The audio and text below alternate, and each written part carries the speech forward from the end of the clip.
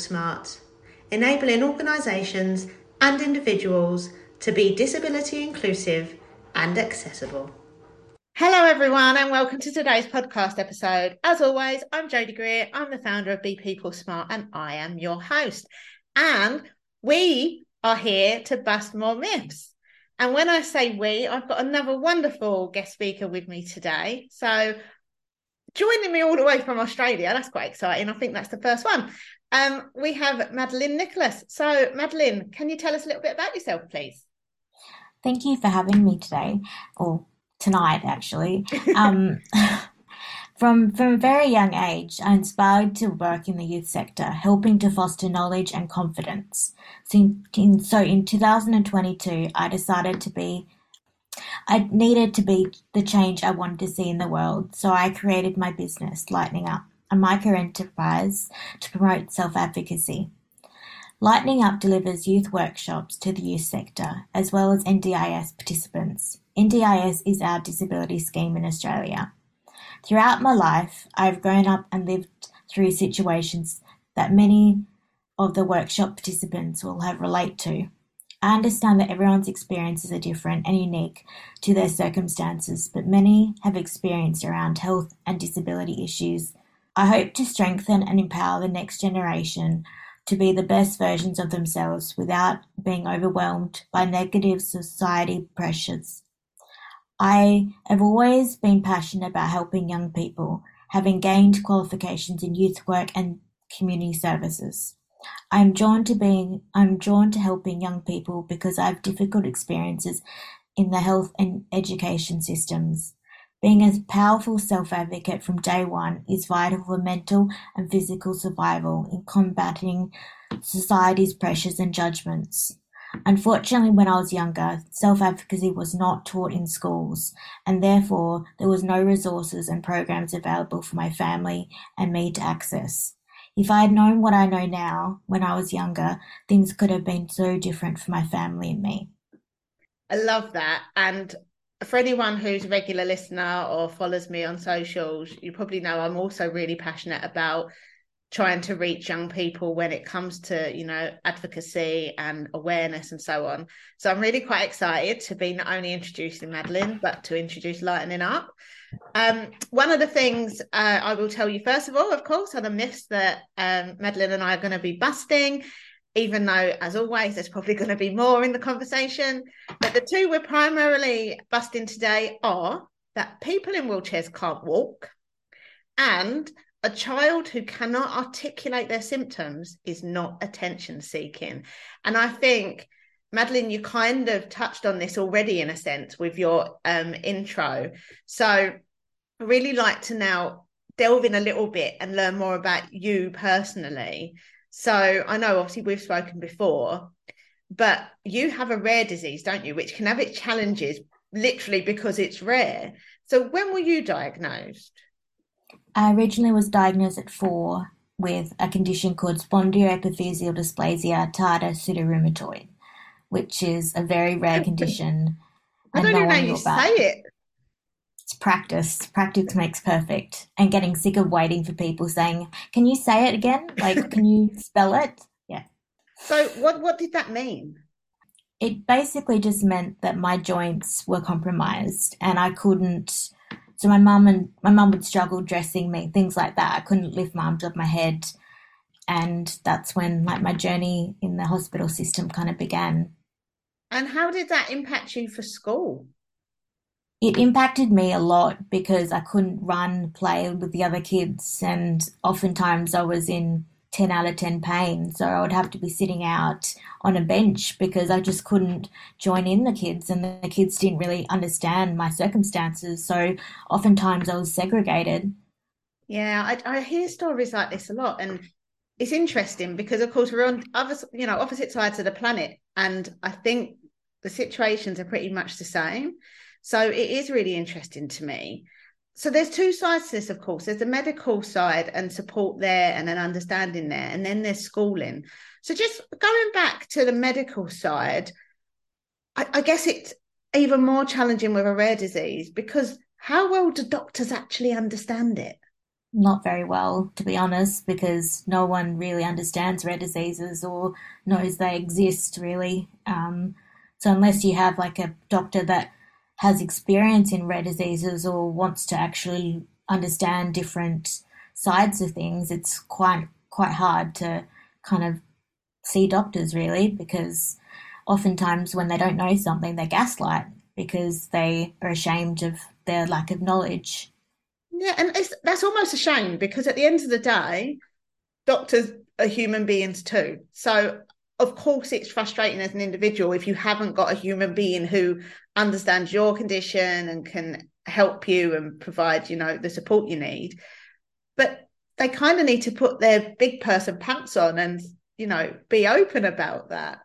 Yeah, yeah, they really do. They need to understand that they're not perfect. Everyone makes mistakes, but being more accountable in society for those people, like in the medical industry, being more accountable for their mistakes because those little mistakes that they make might not be big in their kind of they think that those mistakes aren't very big. It could be huge, life changing mistakes for other people. Yeah, absolutely. So, was you fortunate? Did you find medical help that actually worked for you? To be honest, not really. Not until I was at least an adult when Okay. apparently I was telling the truth because an adults are kind of more believed than children. And I guess that's why one of my myths today is a child who cannot articulate their symptoms is not attention seeking, which oftentimes doctors just assumed I was an attention seeking child because they couldn't explain the pain and the issues that I was facing. I think that's such a powerful thing. And I think there's going to be a lot of people out there that you kind of not only open up minds, but you're also getting parents, for instance, to think exactly that. Because although some parents may also struggle to understand their child because they don't understand the issues or what the child's trying to tell them. But even if they do, they're then fighting to try and get medical practitioners to listen and to, I guess, investigate. Because if you don't know, you need more help. And you try and seek medical advice because you know something's wrong with your child, but when your doctors and the medical community don't believe you, it's very hard to kind of believe yourself because you're like, well, if they don't believe me, then I must not be telling the truth. When reality was, I was telling the truth my whole life, and it was society's problem not believing me. It wasn't mine. Yeah, absolutely. And I love the fact, especially now looking back, you can resonate that and you can recognize that it wasn't a Madeline issue. It was a societal issue. Can I just ask your parents, once obviously they understood more about, how you were feeling, what you were going through, how did they try and navigate? Because they were the adults, but Mm. were people listening to them? I think the parents was something in Australia is parents were often mistreated and like saying if the doctor doesn't believe the child, then the parents get mistreated, and that seriously needs to change. There needs to be a society where we don't gaslight each other and make each other's lives more painful. Like if you don't know something, say I don't know what this problem is. Don't just assume, put pressure on the child, but only and the parents and the family. It's a really toxic culture, and it really needs to change. Yeah, and I guess especially for a young person, so talking about children specifically, it can be hard enough sometimes to articulate anything just because you haven't developed all the language skills, whatever that could be. You literally don't know how to share certain things. So the frustrations must, I'm making an assumption, I know, but the frustrations inside must be so acute because you kind of know what you want to tell someone, but no one seems to be listening, and maybe because you don't know how. Is that how it felt? Yeah, well, I ended up getting post traumatic stress disorder because of people's mistakes, and it's taken me a long time to heal and recover from that because gaslighting is a trauma. It's a significant trauma, and there's not a lot of understanding around it, and there's no real laws because you can't really charge someone for emotional trauma. You can kind of charge them for physical, but emotional is not really understood as much.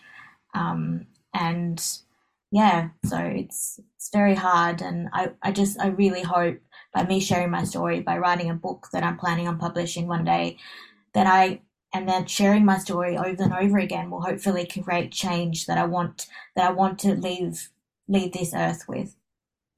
I think that's wonderful, and I genuinely believe that you are going to make a difference. So I do want to actually talk about your book, and I'll come back to that.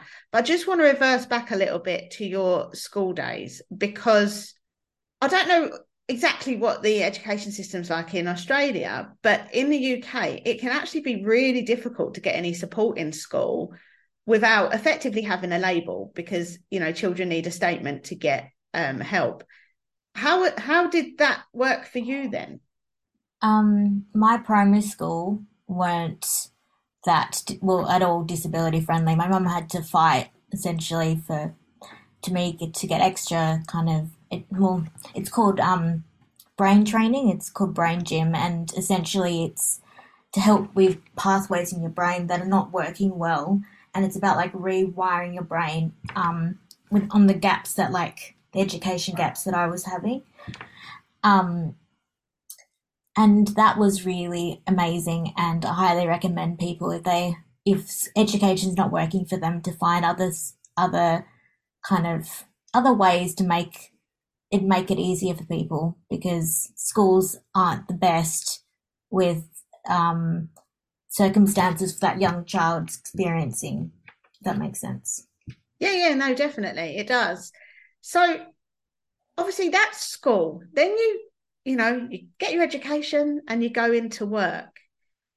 Was it different in the workplace when you're an adult and you're dealing with adults, or were you still coming up against barriers? I think my whole life I've experienced barriers in different ways.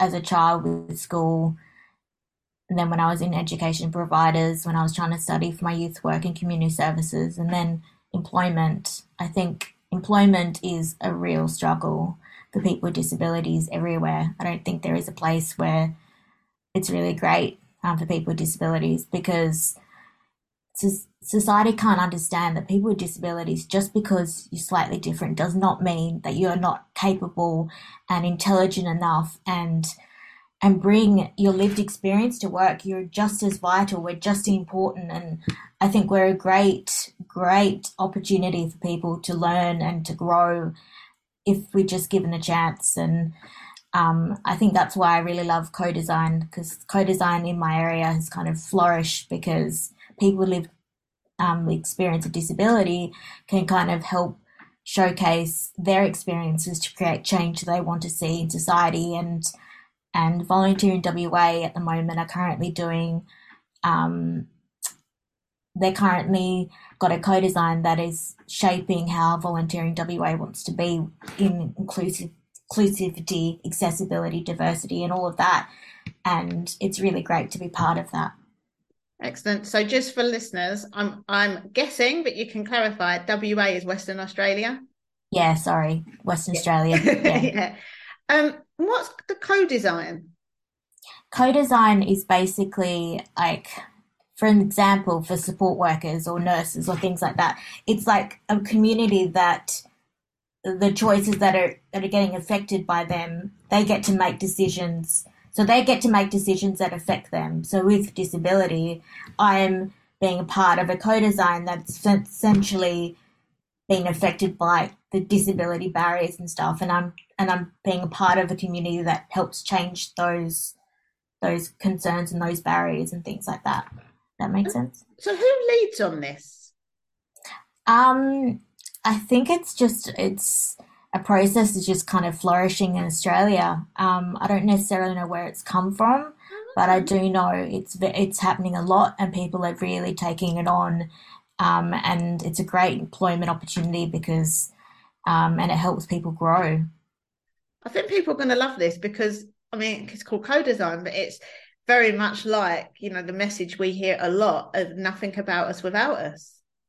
Yeah, and I really love it. It's the best thing ever, and I'm learning so much, and I'm meeting so many people, and I'm being validated in a way that I haven't had experience of that. And it's really It's really amazing. No, absolutely. And I love all the positives, and I'm hoping we can get some positives out of this as well. But the other myth on people in wheelchairs can't walk is such an important one, because this is something that I hear about a lot. Um, so what's your take on, what experience have you had of, I don't know, maybe the shock factor of being able to actually stand up out of a wheelchair? It's honestly, it's like you just get stared at when I'm walking around, and people just can't seem to understand. Not everyone in a wheelchair needs to stay in a wheelchair, or they can walk. Like there is such a wide range of people in wheelchairs, and people need to understand the wheelchair sign they need to get rid of it, because like it's so outdated and inaccessible, because not like society needs to realize that not everyone in a wheelchair stays in a wheelchair. I'm a wheelchair user, but I'm more than capable of walking down the street with my dog. It really drives me nuts. But that's such an important message, because I hear this so often. And actually, the reason I say get some positive out of it is more around education, because the negativity people experience on a regular basis, it still blows my mind. So I know people that, have got out of cars in accessible parking spaces many times and literally been abused unless they only get out of their car seat into a wheelchair. Um, Mm. yeah, it is about education. There's a massive thing, but I agree with you. The simple doesn't actually help, but still, it's about humanity getting with the program. What's your Mm. experience like? I think, especially with acrid bays, or that's what we call them. I think that's what UK call them as well. Um, it's kind of like if I'm not in a chair, or if I'm parking with my support worker, who's oftentimes a young person. It's often we get abused, because like, oh, you can't park there because you're not disabled. Well, what's your definition of disabled? Because obviously it's really skewed, because you don't have any experience. And it's it's I think I believe that disability awareness training needs to be implemented in schools everywhere, because I think then we would have a lot less problems. Now when people are older, parents would have less issues with trying to explain it to kids, and it would be a very kind of less barrier society if we had the education in schools. So I'm really pleased you picked that as one of your myths to bust. And I completely agree. And people have probably heard me say this many times. It has to start younger than the workplace. We have to start with disability inclusion and accessibility learning in the schools, which kind of flips me back a little bit. I feel like I'm ping-ponging our conversation to lightening up, because you gave us a bit of an intro into lightening up. But, Yeah. you're looking to support young people, which I think is going to be so important and make such a difference. But what's the kind of realities? How will lightening up work? Well, the main goals of Lightening Up is to help young people in Australia to grow as individuals and live fulfilling lives. Lightening Up offers one-of-a-kind workshops to empower young people, specifically adolescents with disabilities, to advocate for themselves. Today's young people face more challenges with social media pressures, bullying, peer pressure, lack of friends, mental health concerns, gaming, social media addiction, drinking, etc. I've created workshops to help them combat these pressures. Over 2 in 5 Australians from 16 to 85, 45.7%, or 88.6 million people, have experienced a mental disorder at some point. Anxiety is one of the common groups of 12-month mental disorders, 18.8 or 3.3 million people. Mental health struggles among young people are in the rise. I believe more than ever that having excellent skills to combat insecurities, asking for help, talking to adults, so many more barriers that young people face, and indeed something Lightening Up is working towards, making the next generation of Australians future robust, powerful and confident individuals. I think that's absolutely wonderful. And I think like I've said it, but it's going to make such a difference. So, what advice will you give to young people who encounter the same disbelief that you did? I recommend learning self-advocacy to improve your knowledge about your body and your rights, finding self-advocacy resources online or in person, and seeking to professionals help that works for you. Only talk to someone who makes you feel validated, heard, seen, and emotionally safe. Yeah, I think that's really it's going to help. Um, will you also be speaking to parents because, of course, they're a big part of that journey, or are you specifically just speaking to the young people?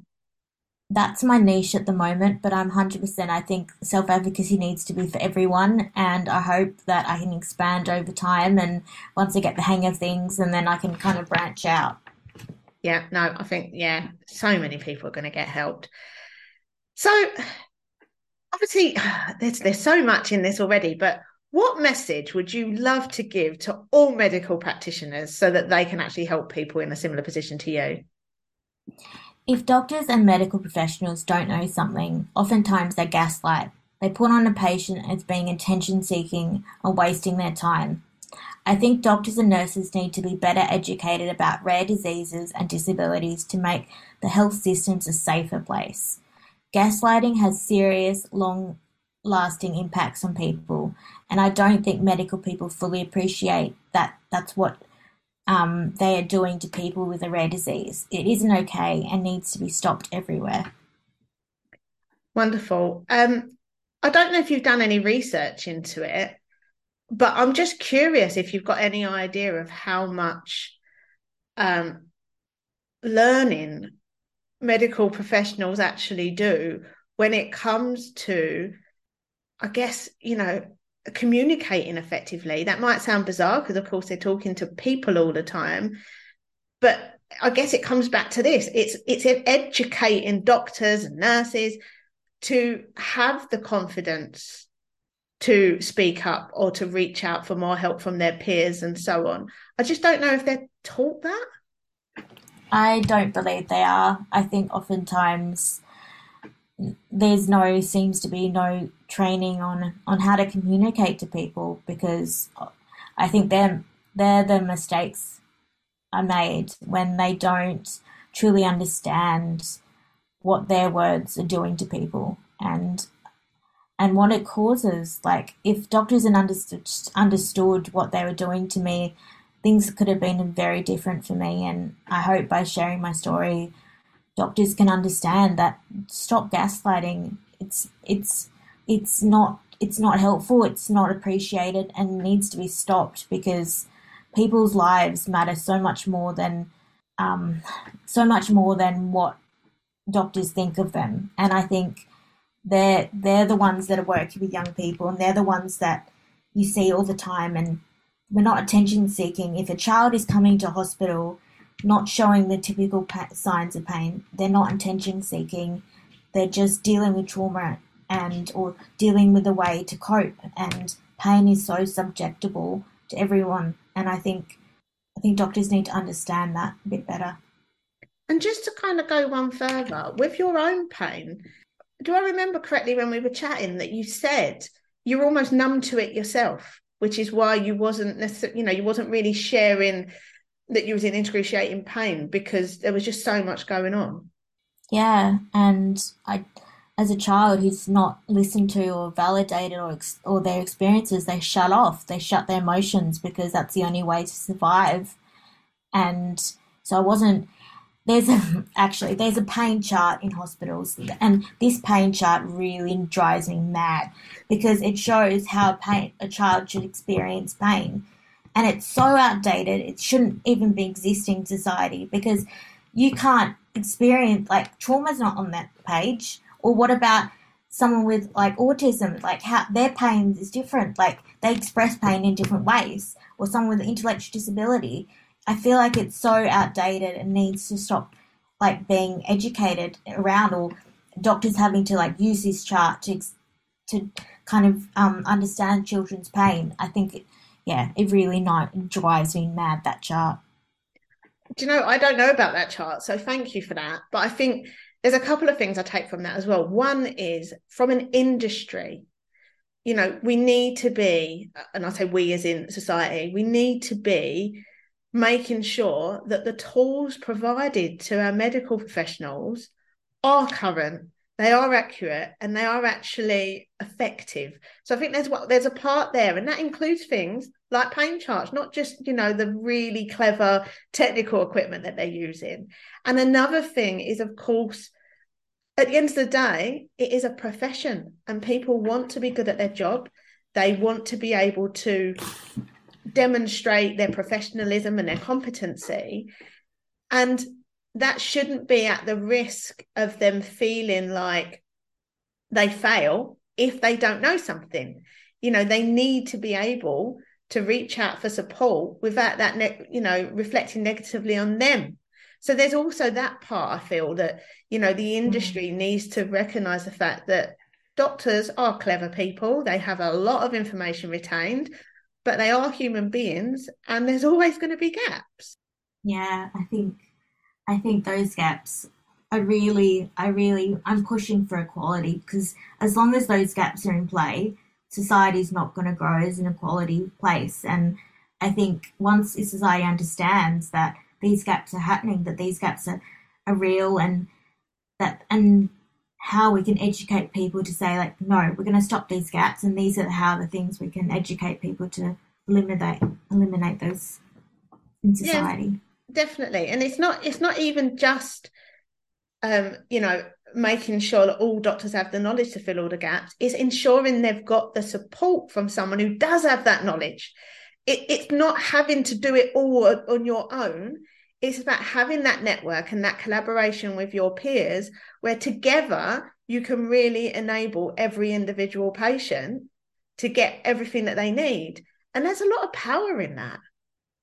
Yeah, I think as we work as a community, we work as a bunch of people getting together, collaborating. Like, collaboration is such a vital place, and it's like co-design, and we're working as a community to change things. I think that's how we grow as society. That's how we grow as people. We grow from our experiences, but we also grow from learning other people's experiences, and then as a group we can kind of collaborate and make it equality. I feel, yeah, that's my thoughts anyway. No, I think that's really helpful. Thank you. And I'm interested to see any feedback we get from this episode as to how different experiences can also be country to country. Because I don't actually know someone in a very similar position to you in the UK to know what the medical, how the medical profession supported them. So it'd be interesting to find that out. But of course, then you've got so many other countries around the world. I just wonder, well, hopefully this will also help, because it'll help them to have the confidence to engage maybe a little bit differently with their doctors. But also, hopefully, it can help people who are in the medical profession to seek out support, to speak to their peers, because it's only going to help everyone, including them. Yeah, 100%. And I especially think people with lived experience need to attend hospitals and be part of co-designs, because I think getting people who've got understanding will definitely help doctors, and I think that needs to be a bit more utilised in the hospital systems. I think there would be a lot less gaps if it was people's experiences are really utilised and understood. So, I mean, your experiences have been obviously such a major impact in your life. And anyone who's feeling similar, what kind of coping mechanisms do worked for you? Because they could maybe work for someone else. How did you overcome those frustrations and a lot of those negative feelings? Because of course you are a very positive person. We've spoken, you are smiley, and I'm sure that, like everyone, you're not smiling 24/7, but you have overcome so much. What works? Seeking professional help, but the thing is, seeking professional help, it's awesome, but once you find someone who works for you, I think a lot of times you get gaslighted from your psychologist sometimes, and finding someone that you feel heard, seen, and validated, I think it's essential to heal. And until you find someone like that, it's very hard to heal. So, but I found when you find them, they're like gold. It's like I'm so thankful I found mine, and I wouldn't be nearly like I wouldn't have healed as much and grown as much if I hadn't found her. I think the reason I take you as such a positive person, not just because you're actually just really nice to chat to, no, but because you're taking your own lived experience to help the younger generation. And, you know, that in itself is a massive positive impact on society. So yeah, you've obviously you've taken some positives out of this to be able to sort of change Australia, potentially, spread it around the world. But I just think it's wonderful that you have found those mechanisms. And of course, that person that you just mentioned who has really helped you. And I just hope other people recognize that if one person didn't help them, doesn't mean there isn't somebody else out there that absolutely can. Yeah, there's so many people that could help you. You just got to go and look and find and gain, look in your networks and your communities and try and find someone that works for you. And I don't know if you've looked for this, but I'm just curious in case there's anything out there that can also help people. Do you know of any online support for people with rare diseases that maybe can be, a port of call for people? I think I think rare diseases, it's very hard, especially for my situation. I think everyone's rare illness experiences are different.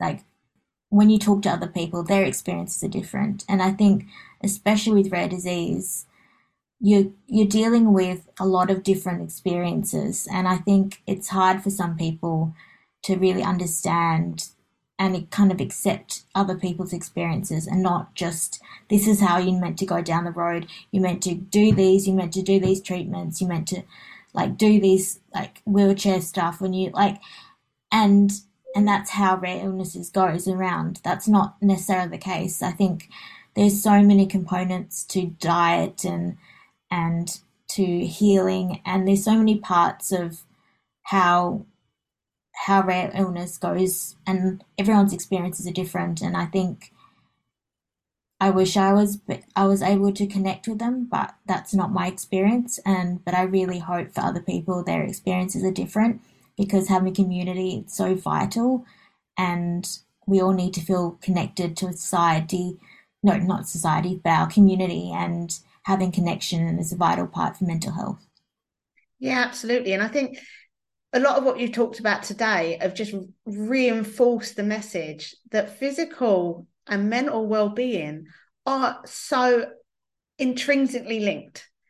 Yeah, they really are.